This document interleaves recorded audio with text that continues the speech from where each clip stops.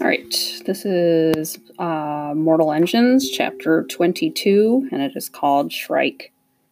Had the stalker only just arrived, or had he been standing watching them squabble, dark and still, on the stone-strewn hillside like a stone himself?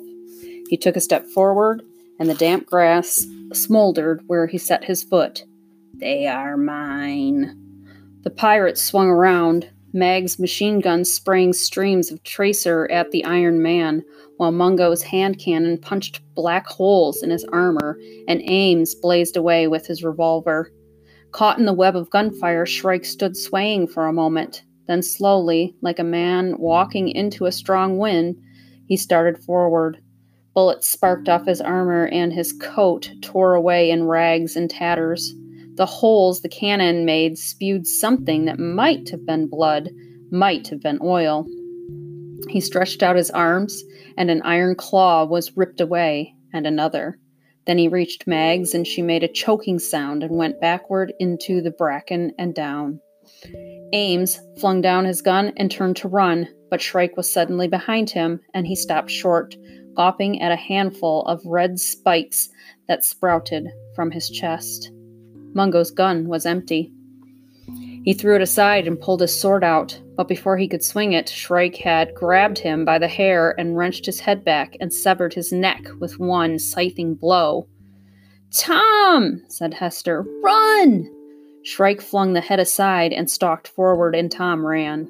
He didn't want to. He knew there was no point, and he knew he should stand by Hester, but his legs had other ideas. His whole body wanted only to be away from the terrible dead thing that was coming toward him down the hill. Then the ground gave way under him. He plunged into cold mud and fell, rolled over, and came to a rest against an outcrop of stone on the edge of the same mire that had swallowed Chrysler Peavy. He looked back. The stalker stood among the sprawling bodies. Airhaven was overhead, testing its engines one by one, and its lights kindled cold reflections on his moon-silvered skull. Hester stood facing him, bravely holding her ground. Tom thought, "She's trying to save me. She's buying time so that I can get away, but I can't just let him kill her. I can't." Ignoring the countless voices of his body that were still screaming at him to run, he started to crawl back up the hill. "Hester Shaw," he heard Shrike say, and the voice slurred and caught like a faulty recording. Steam hissed from the holes in his stalker's chest, and black ichor dripped from him and bubbled at the corners of his mouth. "Are you going to kill me?" the girl asked. Shrike nodded his great head just once. "For a little while." "What do you mean?" The long mouth dragged sideways, smiling. "We are two of a kind. You and I. I knew it as soon as I found you that day on the shore, after you left me. The loneliness." "I had to go, Shrike," she whispered. "I wasn't part of your collection." "You were very dear to me." Something's wrong with him, thought Tom, inching up the hill. Stalkers weren't meant to have feelings. He remembered what he had been taught about the resurrected men all going mad. Was that seaweed hanging from the ducks on Shrike's head? Had his brains gone rusty? Sparks were flickering inside his chest behind the bullet holes. "Esther," Shrike grated, falling heavily to his knees so that his face was at the same level as hers. "Chrome has made me a promise. His servants have learned the secret of my construction." Fear prickled the back of Tom's neck. "I will take your body to London," Shrike told the girl. "Chrome will resurrect you as an iron woman. Your flesh will be replaced with steel, your nerves with wire, your thoughts with electricity. You will be beautiful. You will be my companion for all time." "Shrike," Hester snorted. "Chrome won't want me resurrected." "Why not? No one will recognize you in your new body. You will have no memories, no feelings. You will be no threat to him. But I will remember for you my daughter. We will hunt down Valentine together." Hester laughed, a strange, mad, terrible sound that set Tom's teeth on edge as he reached the place where Mungo's body lay. The heavy sword was still clamped in the pirate's fist, and Tom reached out and started prying it free. Glancing up, he saw that Hester had taken a step closer to the stalker. She tilted her head back, baring her throat, readying herself for his claws. "All right," she said, "but let Tom go." "He must die," insisted Shrike. "It is part of my bargain with Chrome. You will not remember him when you wake in your new body." "Oh, please, Shrike, no," begged Hester. "Tell Chrome he escaped or drowned or something, died somewhere in the outcountry and you couldn't bring him back. Please." Tom clung to the sword, its hilt still clammy with Mungo's sweat. Now that the moment had come, he was so scared that he could barely breathe, let alone stand up and confront the stalker. "I can't do this," he thought. "I'm a historian, not a warrior." But he couldn't desert Hester, not while she was bargaining away her life for his. He was close enough to see the fear in her eye and the sharp glitter of Shrike's claws as he reached for her. "Very well," the stalker said. Gently, he stroked Hester's face with the tips of the blades. "The boy can live." The hand drew back to strike. Hester shut her eye. "Shrike!" howled Tom, hurling himself up and forward with the sword held out stiffly in front of him, feeling the green light spill across his face as Shrike spun hissing to meet him. An iron arm lashed out, hurling him backward.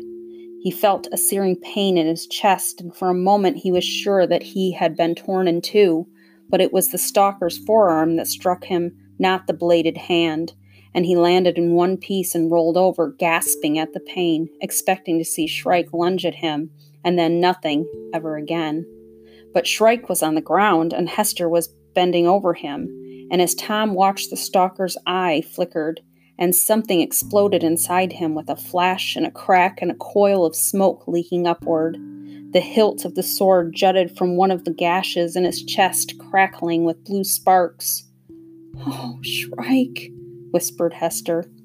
Shrike carefully sheathed his claws so that she could take his hand. Unexpected memories fluttered through his disintegrating mind, and he suddenly knew who he had been before they dragged him onto the resurrection slab to make a stalker out of him. He wanted to tell Hester, and he lifted his great iron head toward her, but before he could force the words out, his death was upon him, and it was no easier this time than the last. The great iron carcass settled into the stillness, and smoke blew away on the wind. Down in the valley, horns were blowing, and Tom could see a party of riders starting up the hill from the caravanserai, alerted by the sound of gunfire. They carried spears and flaming torches, and he didn't think they would be friendly. He tried to push himself upright, but the pain in his chest almost made him faint. Hester heard him groan and swung toward him. "What did you do that for?" she shouted. Tom could not have been more surprised if she had slapped him. "He was going to kill you," he protested. "He was going to make me like him," screamed Hester, hugging Shrike. "Didn't you hear what he said? He was going to make me everything I ever wanted. No memories and no feelings. Imagine Valentine's face when I came for him. Oh, why do you keep interfering?" "He would have turned you into a monster." Tom heard his own voice rising to a shout as all his pain and fear flared into anger. "I'm already a monster," she shrieked. "No, you're not." Tom managed to heave himself to his knees. "You're my friend," he shouted. "I hate you. I hate you," Hester was yelling. "Well, I care about you, whether you like it or not," Tom screamed. "Do you think you're the only person who's lost their mom and dad? I feel just as angry and lonely as you, and you don't see me going around wanting to kill people and trying to get myself turned into a stalker. You're just a rude, self-pitying—" But the rest of what he had been planning to tell her died away in an astonished sob. because suddenly he could see the town below him and Airhaven and the approaching riders as clearly as if it were the middle of the day. He saw the stars fade. He saw Hester's face freeze in mid-shout with spittle trailing from the corners of her mouth. He saw his own wavering shadow dancing on the blood-soaked grass. Above the crags, the night sky was filling with an unearthly light, as if a new sun had risen from the outcountry somewhere far away toward the north.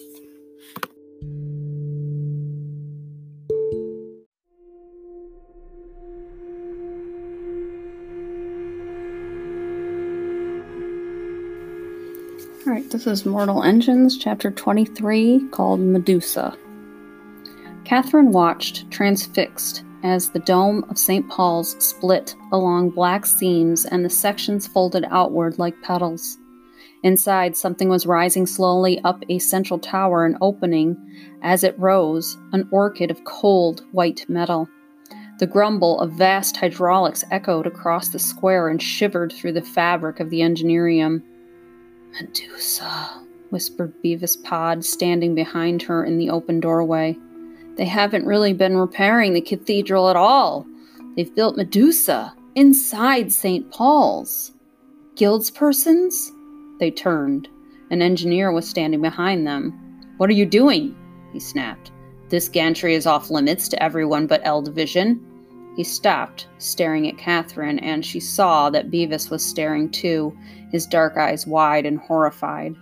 For a moment she couldn't imagine what was wrong with him. Then she understood. The rain. She had forgotten about the guild mark he had painted so carefully between her eyebrows, and now it was trickling down her face in thin red rills. "What in Quirk's name?" the engineer gasped. "Kate, run!" shouted Beavis, pushing the engineer aside, and Catherine ran and heard the man's angry shout behind her as he fell. Then Beavis was with her, grabbing her by the hand, darting left and right down empty corridors until a stairway opened ahead. Down one flight and then another, and behind them they heard more shouts and the sudden jarring peal of an alarm bell. Then they were at the bottom, in a small lobby somewhere at the rear of the engineerium. There were big glass doors opening onto top tier, and 2 guildsmen standing guard. "There's an intruder," panted Beavis, pointing back the way they had come. "On the 3rd floor! I think he's armed!" The guildsmen were already startled by the sudden ringing of the alarm bell. They exchanged shocked glances, then one started up the stairs, dragging a gas pistol from his belt. Beavis and Catherine seized their chance and hurried on. "My colleague's been hurt," explained Beavis, pointing at Catherine's red-streaked face. "I'm taking her around to the infirmary." The door swung open and spilled them out into the welcome dark. They ran as fast as they could into the shadow of St. Paul's, then stopped and listened. Catherine could hear the heavy throbbing of machinery and a closer, louder throb that was the beat of her own heart. A man's voice was shouting orders somewhere, and then there was a crash of armored feet coming closer. "Beefeaters," she whispered. "They'll want to see our papers. They'll take off my hood. Oh, Beavis, I should have never asked you to get me in there. Run! Leave me!" Beavis looked at her and shook his head. He had defied his guild and risked everything to help her, and he wasn't about to abandon her now. "Oh, Cleo, help us," breathed Catherine, and something made her glance toward Paternoster Square. There was old Chudley Pomeroy standing on the Guildhall steps with his arms full of envelopes and folders staring upward. She had never been so happy to see anyone in her whole life, and she ran to him, dragging Beavis Pod along with her and calling softly, "Mr. Pomeroy!" He looked blankly at them, then gasped in surprise as Catherine pulled the stupid hood off, and he saw her face and her sweat-draggled hair. "Miss Valentine, what in Quirk's name is happening? Look at those damned interfering engineers have done to St. Paul's!" She looked up. The metal orchid was opening to its full extent now, casting a deep shadow on the square below. Only it was not an orchid. It was a cowled, flaring thing like the hood of some enormous cobra, and it was swinging around to point at Banzerstadt Bayerth. "Medusa!" she said. "Who?" asked Chudley Pomeroy. A bug siren wailed. Oh, please, she cried, turning to the plump historian. They're after us. If they catch Beavis, I don't know what will happen to him. Bless him. He did not say, why or what have you done wrong? Just took Catherine by one arm and Beavis Pod by the other and hurried them toward the Guildhall garage where his bug was waiting. As the chauffeur helped them into its squad of beefeaters came clamoring past, but they paid no attention to Pomeroy and his companions. He hid Catherine's coat and hood behind a seat and made Beavis Pod crouch down on the floor of the bug. Then he squeezed himself in beside Catherine on the back seat and said, Let me do the talking, as the bug went purring out into Paternoster Square. There was a throng of people outside the elevator station gazing up in amazement at the thing that had sprouted from St. Paul's. Beefeaters stopped the bug while a young engineer peered in. Pomeroy opened a vent in the glassed lid and asked, Is there a problem, Guildsman? A break at the Engineerium. Anti-tractionist terrorists. Well, don't look at us, laughed Pomeroy. I've been working in my office at the Guildhall all evening, and Miss Valentine has been kindly helping me to sort out some papers. All the same, sir, I'll have to search your bug. Oh, really? Cried Pomeroy. Do we look like terrorists?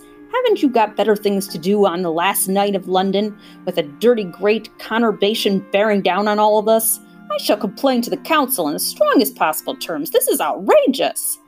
The man looked uncertain, then nodded and stepped aside to let Pomeroy's chauffeur steer the bug into a waiting freight elevator. As the doors closed behind it, Pomeroy let out a sigh of relief. Those damned engineers! No offense, Apprentice Pod. None taken, said Beavis's muffled voice from somewhere below. Thank you, whispered Catherine. Oh, thank you for helping us. Don't mention it, chuckled Pomeroy. I'm always happy to do anything that upsets Chrome and his lackeys. Thousands of years old, that cathedral, and they just go and turn it into whatever they've turned it into, without so much as a by your leave.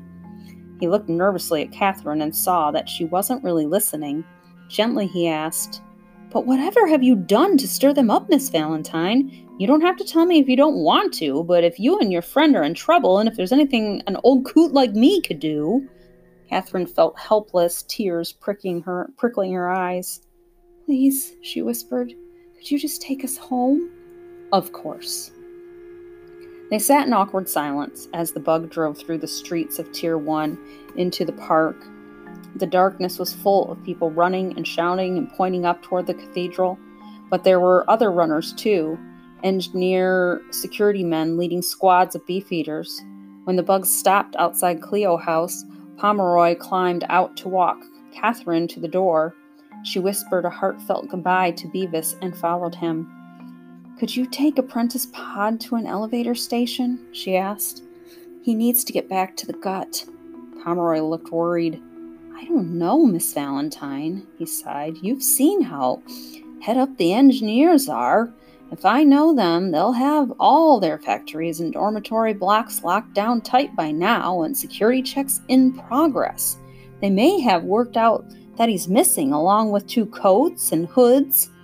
You mean he can't go back? Catherine felt dizzy at the thought of what she had done to poor Pod. Not ever? Pomeroy nodded. Then I'll keep him with me at Cleo House, Catherine decided. He's not a stray cat, my dear. But when Father gets home, he'll be able to sort everything out, won't he?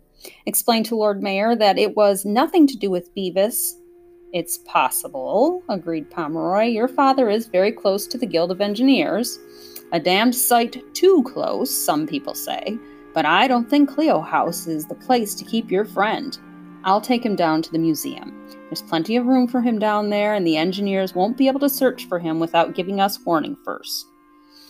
Would you really do that? Asked Catherine, afraid that she was dragging yet another innocent person into the trouble she had created. But after all, it would only be for a few days until Father came home. Then everything would be all right. Oh, thank you, she said happily, standing up on tiptoe to kiss Pomeroy's cheek. Thank you. Pomeroy blushed and beamed at her, and started to say something else, but although his mouth moved, she could not hear the words. Her head was filled with a strange sound, a whining roar that grew louder and louder until she realized that it wasn't inside her at all, but pounding down from somewhere overhead. Look! shouted the historian, pointing upward. Her fear had made her forget St. Paul's. Now, looking up at top tier, she saw the cobra hood of Medusa start to crackle with violet lightning. The hair on her arms and the back of her neck prickled, and when she reached for Pomeroy's hand, pale sparks jumped between the tips of her fingers and his robes. "Mr. Pomeroy!" she shouted. "What's happening?" "Great Quirk!" the historian cried. "What have those fools awoken now?" Ghostly spheres of light detached themselves from the glowing machine and drifted down over Circle Park like fire balloons. Lightning danced around the spires of the Guildhall. The rushing, whining roar grew louder and higher until even with her hands clapped over her ears, Catherine felt she could not bear a moment more of it. Then, quite suddenly, a stream of incandescent energy burst from the cobra's hood and stretched northward, a snarling, spitting cat-o'-nine's tails lashing out to lick at the upper works of Panzerstadt Bayreuth. The night split apart and went rushing away to hide in the corner of the sky. For a second, Catherine saw the tiers of the distant conturbation limed in fire, and then it was gone. A pulse of brightness lifted from the earth, blinding white, then red, a pillar of fire rushing up in silence into the sky, and across the flame-lit snow, the sound wave came a rolling, a low, long, drawn-out boom, as if the great door had slammed shut somewhere in the depths of the earth. The beam snapped off, plunging Circle Park into sudden darkness, and in the silence she heard a dog howling madly inside the house. "Great Quirk!" Pomeroy whispered. "All those poor people!" "No!" Catherine heard herself say. "Oh, no, no, no!" She started to run across the garden, staring toward the lightning-flecked cloud that wreathed the wreckage of the conurbation. From Circle Park and all the observation platforms came the sound of wordless voices, and she thought at first that they were crying out in horror, the way she wanted to, but no, they were cheering, cheering, cheering.